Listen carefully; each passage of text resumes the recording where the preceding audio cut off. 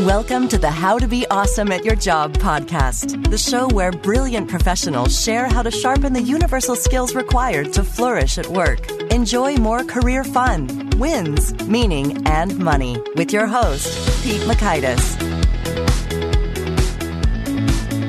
Hello, and thanks so much for joining us here for episode 317 with Dr. BJ Fogg. I am so excited to share this exchange with you because, well, BJ Fogg is just so brilliant and has come up with a concept that I've been following and using and loving. He's done one of my favorite TED Talks of all time, and we're talking about forming habits, changing behaviors, how that's done. So you'll learn, 1, why the Tiny Habits method is such a reliable pathway to behavior change.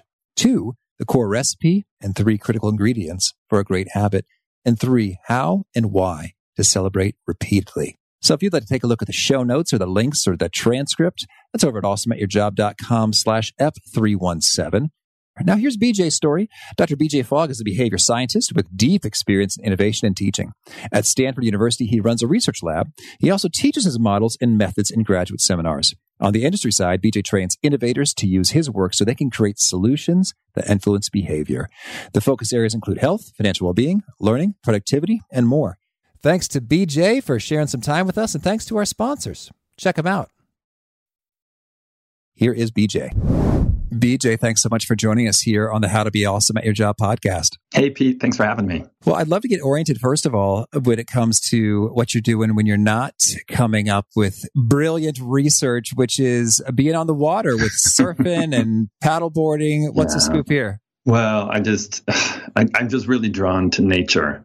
And just being in the water or on the water or by the water is a really calming, energizing thing for me. So, yes, I swim a lot. I don't do straight up surfing. I do surfing on stand-up paddle boards, which is fun and terrific. And like yesterday in the river, I was swimming around with a mask looking at rocks. And I just think being in the water, by the water, it's really important for my health. Cool. Well, great. And so when it comes to your health and that rejuvenation, you're pouring that into some great stuff at Stanford in your research lab. Could you orient listeners a little bit to, what is your area of research? Yeah, I'm a behavior scientist. And right now in my lab called the Behavior Design Lab, we're studying new models of human behavior and new methods of how to help people change their behavior for the better. If you rewind 20 years, I was just wrapping up a series of experiments about how computers could change our attitudes and behaviors. And that was 20 years ago, and I called it persuasive technology. There's a lot of attention in that area now, at least in the world. But my work has moved on. It's about 10 years ago, we shifted away from that and looking more at just behavior in general, and especially habits and how habits work. Excellent. Well, and so you've sort of built out a whole Fogg behavioral model. Could you walk us through some of the tenets of that? Yeah. So in the work that I call behavior design, it's a set of models and a set of methods. And models are ways of thinking about behavior. And I think the most important model, and I decided to put my name on it, that should signal that I think it's important, I call the Fogg behavior model. And it's essentially this. It's behavior happens when 3 things come together at the same time. There's motivation to the behavior. That's one. There's the ability to do the behavior, how easy or hard it is. And then there has to be a prompt or a cue. I used to call it a trigger, but now I'm calling it a prompt. So it's motivation, ability, prompt. And when those things come together at the same moment in the right way, the behavior happens. From your TED Talks and others, I had MAT in my head, motivation, ability, trigger. Well, just because I'm a dork, why did you choose to go from a trigger to a prompt? Well, I came up with the word trigger a long time ago, like probably 12 years ago. And I thought I talk about hot triggers and cold triggers, and I thought it was it's a fun word. Yeah. But I always had to explain that by trigger, I mean the prompt or the cue. I don't mean what's motivating you. And so there was always this little bit of education I had to do around the word trigger. And for a few years, I thought, I'm going to change it to prompt. And finally, I took the leap last year. And that means a whole bunch of talks that I've given, a whole bunch of other people that have referenced my work. work, there's kind of like a version 1.0 of the Fogg behavior model, and this is version 2.0. Okay, good to know. The dorky jokester in me almost like, was it too triggering to say trigger in an academic? That'd be trigger warnings. Triggering the wrong thing. Misunderstanding. So, as you know, if you look at my work, I'm all about how do you make it easy to understand human behavior, and how do you make it easy for people to change their behavior? And if there's something getting in the way, and it even can be a word like the word trigger, man, you got to fix it. And that's what I just owned up to that and said, no, we're gonna take the word prompt, and now it's going to be clear, and people aren't going to have to be trained on what that word means. Well, it is a really clear framework. It really has changed kind of the way I look at all sorts of behavioral change things, and it seems so simple and true that it strikes me as. But of course, this is the way. But I guess there's some alternatives, right? There's some different models out there. Could you maybe debunk some myths, perhaps, in terms of, hey, we often hear that behavior change works like this, but that's actually kind of incomplete or even misleading. Yeah. About 10 years ago, kind of in a moment of frustration.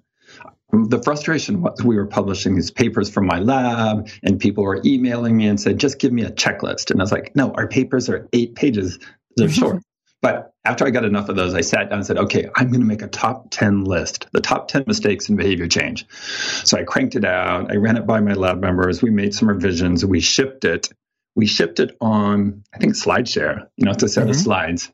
It turns out, Pete, sadly enough, that is the most widely accessed and used creation from my lab ever. So this thing that I did in a moment of frustration, the top 10 mistakes, turns out to be the thing that well over 1 million people I have seen, and they reference it, and people replicate it, and so on.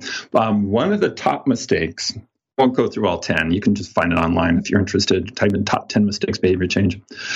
One of the top mistakes is to just think of the aspiration like, oh, I want to lose weight, or I want to have more energy, I want to sleep better, and then make yourself feel guilty about not reaching the aspiration.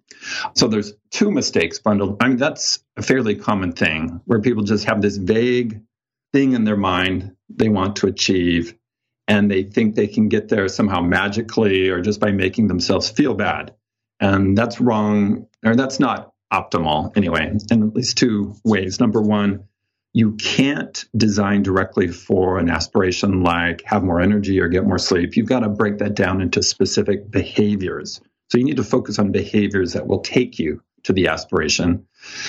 And then the other thing is usually the most reliable way to get a behavior to happen isn't about trying to motivate yourself, and certainly not through guilt, but it's by making the behavior easier to do. So really what you want to do is figure out what behavior is going to take you to that aspiration, and then how do you make it easy to do so you don't have to rely on motivation very much. And you mentioned that motivation is kind of pretty inconsistent or fickle, day to day. Yeah, it's pretty slippery. Another model out there has to do with, are you ready to change? And for decades, people have tried to that has been perpetuated. And behavior design doesn't look at that question at all. It starts with the premise that everybody is ready to change in some way. You just have to figure out what way they want to change right now. So you don't have to wait around for somebody to be ready to change. Instead, you have to figure out what's their aspiration and what specific behavior are they willing to do right now to take them to that aspiration. Okay. Well, and I'm also curious to get your take then when it comes to the aspiration and, thinking about it and wanting it and guilt and that stuff, not doing the trick. So I guess when it comes to, goal setting type standards or approaches, does that kind of mean that you are sort of with or I am going to offend people here. Let's do it. Or at least make people think I'm crazy. I think you can change your life dramatically without setting goals and without tracking your performance toward the goals. So that is not, that's often packaged up with you must set a goal and you must track or you won't do it and so on. And that's not necessarily true. We change all the time. without putting down, even for the worse, better or worse. Change is change, whether it's good change or whether you think it's bad change. The word goal is an imprecise word, so I don't use it in behavior design. A goal can be an aspiration, a vague aspiration, like, oh, I want to get more sleep. A goal could also, or it could be an outcome, like we want to increase sales in this company by 20%. Goal can mean either thing, and an aspiration and an outcome are very different. And so if you say the word goal, or if somebody says the word goal, listen or ask questions to verify, are you talking about an aspiration or an outcome? What I've found is sometimes when you ask people to set goals, it actually discourages them or it scares them because they've done it before. And they know if they say, okay, I'm going to lose 15 pounds in 1 month, they know they are setting themselves up to fail in a measurable way. So if I were coaching, and I don't coach people in weight loss, but if I were coaching people in weight loss, I would say, no, why don't you just figure out what behavior are you going to do every day involving nutrition, and just do it every day and stay tuned and watch how you progress. So you don't have to have an outcome goal. Instead, you're focusing on what you do every day. And if you miss one day, so what? Just do it the next day. Okay. Excellent. Well, and so then what of your favorite tools in getting those behaviors to occur with that sort of daily or regular frequency is the tiny habits, which I just love. So can you unpack, what are tiny habits and how do they work? Wow. I created this method called the Tiny Habits Method, and it was a bit of an accident where I was just goofing around with my own behavior. And it started with me looking at the graphical version of my behavior model. It has 2 coordinates and it's, two-dimensional figure that you can find online if you look at behavior model. And what that shows is if a behavior is easy, really, really easy, you don't need a lot of motivation to do it. Your motivation could be high or middle or low. And when I saw that on my own model, I was like, that's really interesting. So if instead of trying to floss all my teeth, what if I just floss one? And if I, instead of putting on all my sunscreen, just put on 1 drop, will I be able to consistently perform that very simple behavior? Floss 1 tooth, put on 1 drop of sunscreen. And it turned out the answer was yes. You can be very consistent. And then I started, there were 10 people I recruited, and I called them Team Yoda, and I coached them in the method, and it went really well. And then at one point, I sat down and wrote up a 5-day program that I thought I would share with a handful of friends. Well, fast forward today, Tiny Habits Method, which really emphasizes make it really, really simple and find where it fits naturally in your life and revise if it doesn't work. So that I've coached over 40,000 people now in that method, coached them personally through email. And it's grown in ways I wouldn't have imagined. And in fact, my forthcoming book is going to be called Tiny Habits. The broader scope is behavior design, but within behavior design, a special focus on the Tiny Habits Method. Well, so could you give us a few examples of tiny habits and sort of the 3 components that kind of make them come together? Yeah, so what you do first and foremost, you take whatever behavior, let's stick with flossing, and you make it really, really small. Because the fact is, flossing all your teeth does take some effort. And if you're not very practiced, it might be painful and you might see some bleeding, and all those things are going to demotivate you in the future. So you just scale it back, floss 1 tooth. And then you find, where does that tiny behavior fit naturally in my day? Specifically, what does it come after? And flossing's an easy one. It comes naturally after you brush. So then we call this a recipe in Tiny Habits. You create this phrase, after I brush, I will floss 1 tooth. So you're specifying when you're going to do it, after what existing routine, and then what are you going to do? You're going to floss 1 tooth. And that's all you have to do. Now, of course, you can floss more. You can floss all your teeth, but the requirement is just 1 tooth. So if you do 1 tooth and stop, you have succeeded. You tell yourself, I did a good job, good for me, and you move on. So the 2 pieces there are make it tiny, find where it fits in your natural routine. And the 3rd piece, and this is going to sound crazy to people, but this is really important, is what we call celebration. As you're doing the new habit or right after, you do something to make yourself feel a positive emotion. You might say, good for you, or you might give yourself a thumbs up or a high five or a smile in the mirror.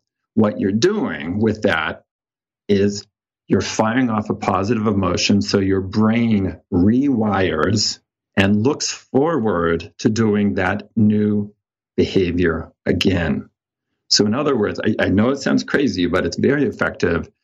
If you can fire off a positive emotion while you're doing the new habit or immediately after, then you are cementing, you're rooting the habit into your life. And that's what causes the habit to form. It's not number of repetitions. It's not utility. It's not other things that people have talked about for years. The bottom line in 3 words is emotions create habits. And in the Tiny Habits method, you don't leave the emotions to chance. It's part of the method. It's part of the technique of creating new habits quickly and easily. Yeah, that's so great. That emotions create habits. And it seems like some of the habits that I've fallen into, it's almost like I just happen to get a great emotion from the thing. So I remember it was last Thanksgiving. I guess I just sort of woke up earlier for no good reason. And there was a treadmill. I was at my mom's place. There was a treadmill. And I was like, I'm just gonna do some walking here. It's be hard to walk outside because it's still sort of dark and it's cold. And so I'm just going to walk on this treadmill. And then sure enough, and I'm going to drink some water. And I felt pretty great. It's like, hey, let's do that again. It was like, hey, that feels pretty great. And so that I just kept doing it until before I knew it, like that was the thing that I really wanted to do always. And so I when we bought our home and I got my little home office set up, it's like, well, where's the treadmill going to go? Just because, Chicago winter, it's not so easy sometimes to put on all the stuff and go out in the crunchy, cold, snowy environment. And that's more than enough to make me like, no, I just think maybe I won't do that. Right. Well, good for you. I mean, what I'm hearing in your story, and this is a quality that you have that you may not have recognized. You allowed yourself to feel good. You allowed yourself to feel that positive emotion. And that, you watch high performing athletes and they, hit a good tennis serve or they make a 3-point shot. What are they doing? They're celebrating after it. They're raising their arms or dancing around or whatever. I believe high performing people are naturally good at celebrating behaviors that they want to become more frequent or they want to become automatic. Like you want that 3-point shot to become automatic. You don't want to be thinking about it. And so as you watch sports moving forward, if you've thought I was crazy talking about celebrations, which will be most of you, next time you watch athletic performance, see what the top performers do when they do a behavior that they want to become more automatic or they want to repeat in the future. Now, a lot of people, and Pete, you may not be in this category, but a lot of people are very, very good at telling themselves they did a bad job, but they're terrible at telling themselves they did a good job. And that's one of the challenges when people learn the Tiny Habits method. And it's certainly one of our challenges in teaching it is giving people permission to tell yourself you did a good job and helping them find the technique to fire off that positive emotion. And it's different, not everybody can go, good job, BJ, or give themselves a high five or do a fist pump and say, that's awesome. You have to find what works for you. Yeah, that's so good. Well, I want to dig into a few examples here on all 3 of these ingredients, but the celebration and the prompt and the action. And so for celebration, while we're having some fun with it, I'll tell you one of my favorite little celebrations. Okay. And I guess it's linked to my childhood of playing some video games like Mortal Kombat. Perfect. In which, and now that you're bringing this to mind, it's like, I should probably do this more consistently. It's almost sort of like happenstance, but I will say, because in the video game Mortal Kombat, if you defeated your opponent without suffering any damage, the announcer would say, flawless victory. Flawless victory. Nice. And then your character would like bow. And so I will, from time to time, usually when no one else is around, celebrate with flawless victory and then bow. And it really does feel quite good because it's one, I guess it's linked to dominating my friends in video games and kind of feeling, skilled or whatever, in that moment. And it's just a little bit silly. It makes me giggle a little. Well, good for you. And so now you can use that as a deliberate technique. Anytime you do a behavior that you want to become more frequent, like let's say you leave sweaters on the cabinet in your bedroom. Well, when you take that sweater and put it away, you can say, flawless victory. And kind of chuckle and feel good. And notice the next time you go to put it on the counter, your brain will go, wait a minute, let's put this away. And then I can hear flawless victory. Now, when I was, surfing, learning to surf. I had some challenges learning to surf, broke some ribs, separated, Oh, wow. Every year something would happen. So finally I said, no more late on surfing. I'm doing stand-up surfing, stand-up paddleboard surfing. And I finally nailed it this year. And what I found myself doing naturally is as soon as I caught a wave, and just the feeling of catching a wave is amazing to begin with, I would say, you got it, which is kind of crazy because other people might hear me say that, whatnot. But what I saw myself doing was I was affirming that you got it. This is what you do next time. And then, I caught on and got pretty confident at catching waves. There's lots of things I can't do surfing, but I did get to the point where I could go out and reliably surf. And that is like any other habit you want to bring into your life. You're not going to be perfect at the start. You're going to fall in just like you've fallen on surfing. And you just keep going and you learn little by little and eventually you can nail it. Excellent. Well, so I'd love it if we could just get a little bit of, a lot of, a multiplicity of examples in terms of, we had a few things for celebration. You got it. Awesome. Flawless victory. Thumbs up. High five. Could you rattle off a few more quick celebrations people can do? Sometimes it's woohoo. And one of mine, I have a range of them, and I use different ones at different times. One will be a sound effect, like do do do do, like the castle. I don't use this one, but some of the people we've trained and certified coaches in this. But some of them think like the crowd cheering for them. One of mine, just my go-to one, is like "Way to go, Beach." I just say "Way to go, Beach" to myself, and then I will. You shared something from your childhood, so I'll share mine. If I really need a powerful celebration, so let's say it's not quite a tiny habit, or let's say that I need to form the habit really fast, then I pull out the big, powerful celebration. And for me, what it is I'm thinking of my 4th grade teacher, Mrs. Bondietti in Fresno, California, and she says, "You did a good job." Awesome. For whatever reason, that's really powerful. And I imagine her saying, "You did a good job." And that fires off the emotion in me. What I love about these is that they're so varied. And in a way, I kind of delight in the weirdness or the eccentricity of it, because it's personal and it's vulnerable. But I guess maybe this is maybe here's a book in here somewhere, but it seems like to achieve kind of great results and things, it seems like you can either, put a lot of time, energy, effort into something. You can spend a lot of money on that something, or you can just do something very different and / weird in terms of like your paths to victory. And I would much prefer the weird path than the expensive path. Well, I tend to be a real goofball. So doing things like celebrating was natural for me. And then when I taught the method, I found it wasn't natural for everybody. But I know this tiny habits method will sound strange to some people, but step back and look at the traditional ways that you've tried to change your behavior and evaluate. Did those work? Probably not very well. So this method is about making it really easy. It's easy to start.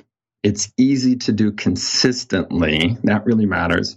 And when you fail, I don't really use that word. When you don't do floss one tooth, when you don't do the 2 push-ups, it's not a very big issue. It's like no big deal. It's like a baby taking a stumble. And also, one of the things I learned later about the method was because you're changing your life gradually, it doesn't prompt people around you to sabotage you. And I did not know that happened until I started doing a little more work with Weight Watchers. And the reality there, unfortunately, and it happens more broadly than that, is sometimes when somebody tries to change in a big dramatic way and they announce it, people, and I don't know if it's malicious or well-intended, they'll say, well, you're going through a phase, or here's the last time you tried this, and so on. And sometimes the sabotage is active, which is really unfortunate. But, if you are just doing 2 push-ups every time after you pee, or if you're just flossing one tooth and eventually flossing all your teeth, and if you're taking care of your skin, and you just kind of ninja redesign your life in ways that eventually people will notice, but nobody will step in right away and sabotage you. Like, I hope it hasn't happened to many people listening to this, but it is a reality. There is a social factor of non-support that can happen when you try to transform your life. Yeah, that's true, and it's unfortunate.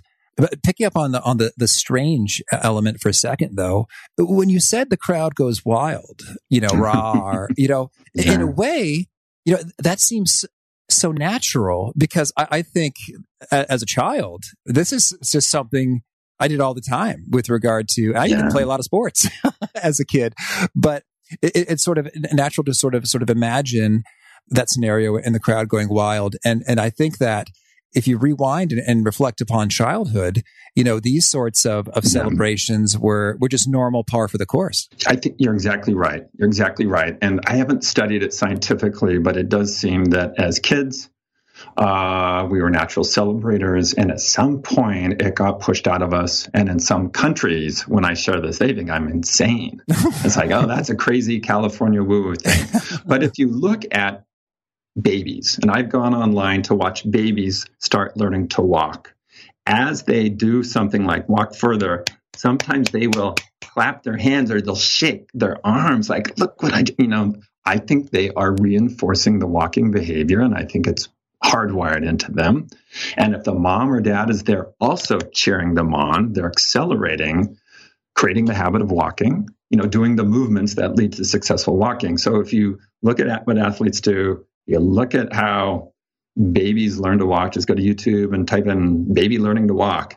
You will see, what we're calling celebration. It's that emotional wiring in of a new behavior. Yeah, that's powerful. And we have a 5-month-old at home, and I'm seeing this too when he successfully rolls over, particularly from the front. I'm getting my sides mixed up. He's lying on his stomach and he goes to his back. That's the tougher one, it seems. Yeah. He'll look right at us and smile. So it's like, something significant has occurred here, and we celebrate it. If people can embrace that, if people can say, wow, that's how tiny habits is a way to change your life through feeling successful. And that matters. And by being playful and by not getting all tense. The old traditional way is, you've got to get all wound up. And if you don't do it, then you failed. And here's a black mark on the calendar. And it's about getting you to change through making you feel guilty. And I'm kind of exaggerating that a little bit, but one of the takeaway points is you change better when you're playful, when you're flexible, when you recognize your successes, and the things that don't go as you intended, don't worry about it. Just move on. That's great. Well, so we covered a numerous sets of options for a celebration. I'd also like to hear when it comes to the prompt. We've heard after you brush your teeth or after you pee. What are some other great prompts that are just superb hooks or places to put a tiny habit? Well, anything you do reliably. So just watch yourself. What are the routines you do every day? And you could even make a list of those. And then when you find something like, I turn on the shower every day. That means I could insert a behavior right after that routine. What might it be in my own life? And I will answer questions about, what the prompts are. In my own life, what I find fits right there is after I turn on the shower, I think about one aspect of my body for which I'm grateful. So it can be even something quite abstract, like that my skin stretches or that I healed this little cut or something like that. So just watch what you do every day. Typical ones are you put your feet on the floor, and there's a tiny habit for that. You pee. You brush your teeth. You start the coffee maker. You start the dishwasher. You buckle up in the car, or you sit down on the train, etc. So anything you do reliably can be the prompt, the thing that reminds you to do the new habit that you want. Now, in the Tiny Habits method, we call that an anchor. Your existing routine, I decided to call an anchor because I thought, well, here's this stable thing in your life that you're attaching the new behavior to. So, getting out of bed in the morning is, a stable thing. Pretty much everybody does that. And pretty much everybody pees in the morning. Pretty much everybody, not everybody gets in a car, but, start the coffee maker, and pretty much everybody brushes your teeth. And so that's a great anchor, the thing that serves to prompt flossing. Excellent. And so then when it comes to the actual action, there are so many, anything you could dream of that you'd like done, and that's tiny. But I'd love to get your take, coaching 40,000 people. What are some of the tiny actions that just have sort of profound ripple effects? Superpowers. Yay. Well, one, and I did a whole TED talk just on this one, is as soon as your feet hit the floor in the morning, as soon as you stand up or touch the floor, say, it's going to be a great day. So those words, it's going to be a great day. 7 words. Even if you don't believe it, say it. And what you'll find is it changes the trajectory of your day. So that's one of those things that a lot of people do it. And I devoted a whole TED talk to it because I felt it was so important. And people get back in touch with me all the time saying, oh my gosh, you've changed my life. In fact, in one case, a woman said, you saved my life with, I call it the Maui habit. It's going to be a great day. She said, you saved my life with the Maui habit. Wow. Another one, totally different category that I would suggest is work in 2 push-ups or 2 squats into your day. And a good place to put those is after you pee. So most people, I did the research. I didn't do the research. I looked up the studies on this, and people pee about 7 times a day. And so let's say 5 of those times are during daylight hours. That means you get to do, so my tiny habit recipe is after I pee, I will do 2 push-ups. And I've been doing that for years now. And I've done a lot of push-ups, and I've gotten a lot stronger. Some people, and I work mostly from home. So I don't do it at Stanford. I don't do it at public buildings. And you can do more than 2. Like, today I started out with 15. Yesterday I might have done 25 first thing in the morning. But like today, I got down to do 2 push-ups and the phone rang. I finished the second one. I picked up the phone and it was like, I did it, right? So in the tiny habits mindset, the tiny behavior is always okay. If there's some reason that I only floss 1 tooth, and if there's some reason I only get 2 push-ups done, yay, good for me. I got it done and I don't sweat it. So push-ups or squats, that is a really helpful thing. So one is kind of a mindset shift, and the other one, there's something about push-ups that people tell me it's a gateway exercise to doing other things. So that would be a couple that I'd put really high on the list. Oh, and of course, flossing. That goes without saying, floss. Your dentist will love you. Well, and are there some more? Let's keep it going. I'm wondering maybe about hydration. That could be easy and powerful. What I've got right here is a glass of water. And so at a certain point in my morning, after I put down my breakfast plate, I fill a glass with water and I walk in and put it here. I don't have my little bowl of vitamins here because I've already taken them. So I've returned it. So there's a time when it's not take the vitamins, it's put the vitamins in a little dish. Because I find that actually taking the vitamins is too hard. The tiny behavior there is what we call a starter step. Just get the vitamins, put them in a dish, and then I put it here on my desk. And then at some point during the day, I don't know, I just take them during the day when I'm drinking the water, so I get that done. Certainly this isn't quite a tiny behavior, but I created a gym in my garage. So every morning I go out there and do a specific thing, depending on what I'm working. First thing in the morning, even though my real workout happens in the afternoon. Right now, I'm getting onto a vibration plate made by Bulletproof that vibrates at 30,000 seconds or 30, I don't know what it does. It just vibrates you like crazy. Huh. And I decided I wanted to do that for a period of time to see how it goes. So I just, in the morning, I go do that. And if I go for 5 seconds and I've had enough, I get off. But it never ends at 5 seconds, really, though I could and be okay with it. It usually expands and expands. And now I'm doing all sorts of things on the vibration plate, from push-ups to squats to I was even doing yoga yesterday on it, like keeping one part of my body on the plate for any kind of yoga move. And that was interesting. So maybe that's not the best example, but maybe the takeaway there is play around with your behavior, be flexible, explore, have fun with it. You don't have to be perfect. And if someday you don't want that habit, like some days I don't want to do the vibration plate anymore, that's fine. Let it go and do something else with that.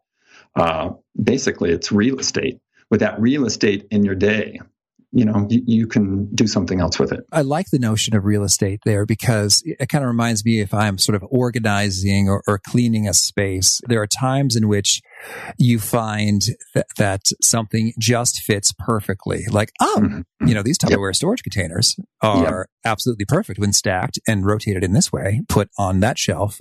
And so, that's where they fit. That's where they belong. And it just works forever. And it's kind of, for me, even though I'm not super tidy, it's kind of exhilarating when you say, that is where that fits perfectly and where it belongs. And so it shall be. And so to liken your own day and behavioral landscape similarly totally makes sense.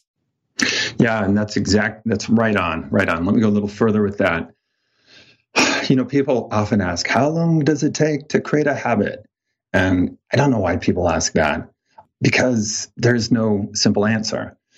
If you pick a tiny behavior you want, and if you find where it fits in your day naturally, that habit will just click.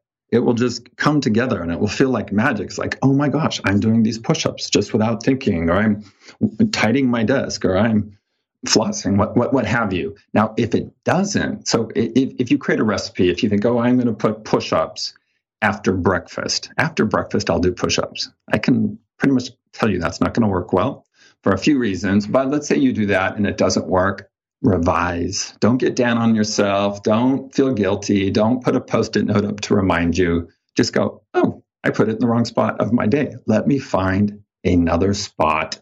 Just like you would if you put you bought a new chair and you bring it into your living room and you put it somewhere and it's like, that didn't really work there.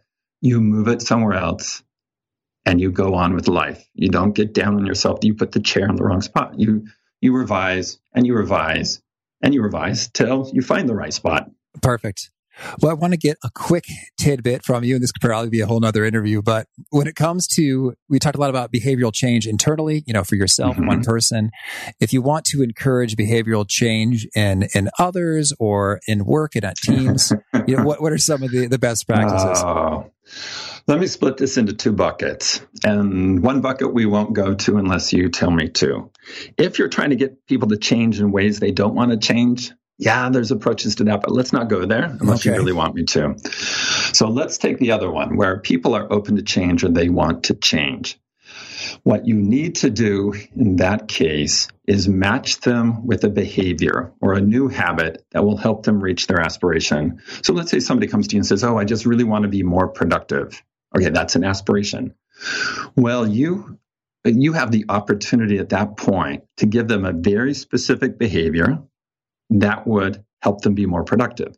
Now, there are dozens, if not hundreds, of options in the specific behavior. And that's where the art and the genius of behavior change comes in. And I call it behavior matching. You need to match that person with a behavior, number one, that will take them to their aspiration. So there's three characteristics. Number one, it needs to lead them toward their aspiration, say, of being more productive. Because if it doesn't have impact, then it's a bad match. Number two, it needs to be a behavior that they want to do, or at least part of them wants to do. Don't match them with something they don't want to do. And number three, it needs to be a behavior they can do. So notice those last two. One is they need to have motivation and they need to have ability. So notice the requirements, or the two of the three characteristics for behavior matching, is make sure they have some motivation for it and ability.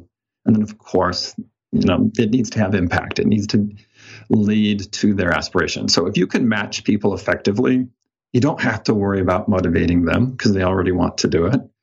Then all you have to worry about is what's going to prompt the behavior. What's going to remind them to do the behavior. In the tiny habits method, you find an existing routine, but there are other ways to prompt or remind people. Perfect.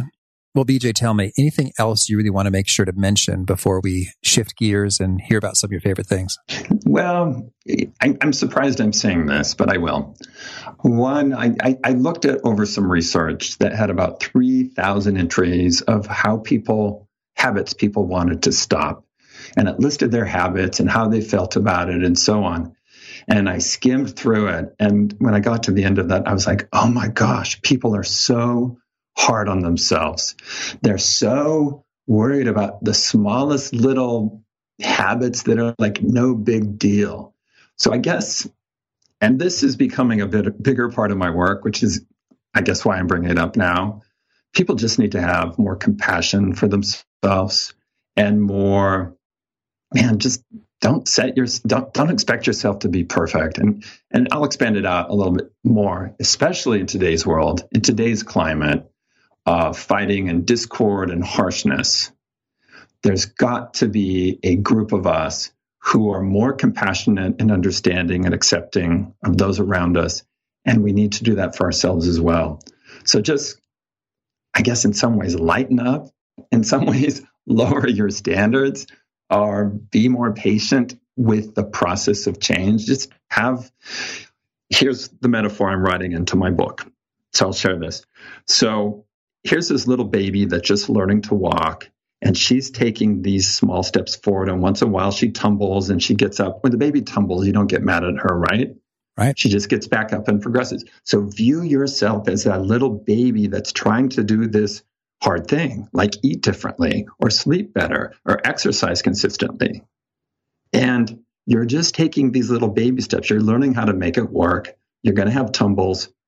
Don't get down on yourself. Just realize that's part of the process and just get up and keep going. How about a favorite book? Well, the book I'm reading right now, I have many, many, many favorite books, but the book I just picked up that I'm reading is called The Natural Navigator, The Rediscovered Art of Letting Nature Be Your Guide. And it tells you, it's terribly impractical for everyday life, but again, it's like connecting to nature theme. It tells you, how do you find your way and navigate your way in the world if you don't have any instruments, and how to use the wind and the sun and the stars and all of that. And it's just fascinating. Thank you. And how about a favorite tool? Oh, wow. Many, many, many favorite tools. One of them, I'll pick a behavior change tool. One of them is a little timer that I have that's very, very easy to set. And so if there's something that I'm procrastinating, like looking over a legal document or filing my finances or things I don't like, I take the timer and I set it for 3 minutes or 7 minutes. And I'm like, okay, I'm going to file these papers for 3 minutes. And as soon as the timer goes off, I can stop.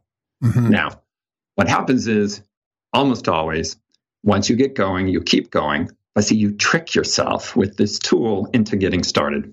That's good. Now, this timer, how do I get it? Well, I will send you a link to it. It's a little kitchen timer. It's a very, very small one. One of my students just sent me a different timer. I happen to have it right here. That's a cube, and I'm playing around with this. And as you turn the cube, this one has 1, 5, 10, and 15 on it. As you turn it on its side to 1, it starts and it flashes. And then when it's done, it will go off and you set it upright and it ends. So I'm goofing around with this new, because he sent it to me. He's like, this is even easier than your timer. And he knows that I'm obsessed with simplicity. So I'm trying this one. Cool. Thank you. And tell me, is there a particular nugget that you share that really seems to connect and resonate and get folks retweeting and repeating it back to you? Well, one of the surprises was after I read the research on how hard people are on themselves, I just said, man, maybe we all just need to lower our standards a little bit. And people really resonated with that. There is just so many people are feeling defeated and, just beaten down and so on. And social media is not helping. So, just kind of remember what I said about 3 minutes ago about you don't have to be perfect and, just have compassion for yourself and just recognize your successes and don't let your failures get to you. Perfect. And if folks want to learn more or get in touch, where would you point them? bjfogg.com is the kind of the launch point. You can go to tinyhabits.com as well. But if you go to bjfogg.com, eventually it points you out to other places. And yeah, there's stuff there about how behavior works, behavior design, tiny habits, some pointers to my earlier projects had to do with experiments around computers influencing people's behavior and so on. All right. And do you have a final challenge or call to action you'd issue to folks seeking to be awesome at their jobs? Yeah. Here it is. Write down an aspiration you have. You may think of it as a goal, whatever you want to call it. Write it down. And then spend 5 minutes and come up with specific behaviors that would lead you to the aspiration. So let's say you want to be a better public speaker. I want to be write that down. And then think, well, what behavior could I do that would lead me to become a better public speaker? Might be watch TED Talks, read a book on public speaking, sign up to give presentations at work, hire a speaking coach, and so on. So come up with 10 or so behaviors and then choose 1 or 2 and execute on those. What you've done in that exercise is you've gone pretty quickly through the behavior design flow. What's the aspiration? What are the behavior options? Don't just guess. Come up with a bunch and then match yourself with 1 or 2 of those and then move forward on those. Perfect. Well, BJ, thank you so much for taking this time and sharing the goods. It's been inspiring for me and everyone I've shared it with individually. So it's great to be able to do this on a bigger scale here with the whole listenership. So it's been a treat. So thank you. And thanks so much. Thanks so much.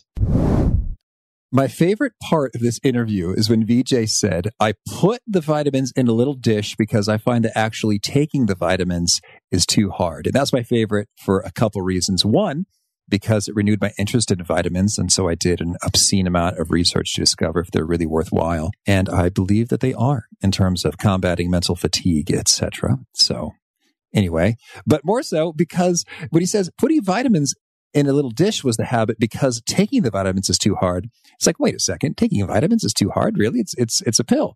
But I think that's the whole point, is that BJ Fogg is clearly a brilliant guy, highly accomplished, achieved much, and he has noticed that he's got to make the habits tinier to get that persistence and that formation of the habit that's really sticking and making the difference. So if you are subject to any of the go big or go home, you got to take massive action kind of a school of thought or intensity, I think this is just a huge reminder in terms of bringing a little bit of humility into the process. It does great things in terms of forming a habit that actually sticks because it's not too big and it takes root and then it grows. You can just add tiny habit to get massive results over time. So such good stuff. Hope you loved it. And again, if you want to check out the show notes, the transcript, the links to items we've referenced, it's at awesomeatyourjob.com/EP317. And if you haven't already, I hope you push subscribe. You'll hear from our next guest. It is Megan Lyons. Speaking of vitamins and health stuff, Megan is a true expert when it comes to health and nutrition and coaching, behavior change, and what it takes to really fuel your body and to just be all the more brilliant and alive and energetic when you're doing your work. And she comes at it from a real evidence-based perspective as opposed to a lot of platitudes or fads or shifting or always trying to sell you a supplement of some sort. So I think Megan is great for demystifying that world and giving you the practical wisdom to bring all the more energy to each of your work days. Hope to catch you there. Peace. Thanks for joining us for today's episode. To get the most out of this conversation, visit awesomeatyourjob.com to find today's show notes, transcript, and infographic summary cheat sheet. For more entertaining professional skill sharpening, be sure to subscribe to catch the next episode of How to Be Awesome at Your Job.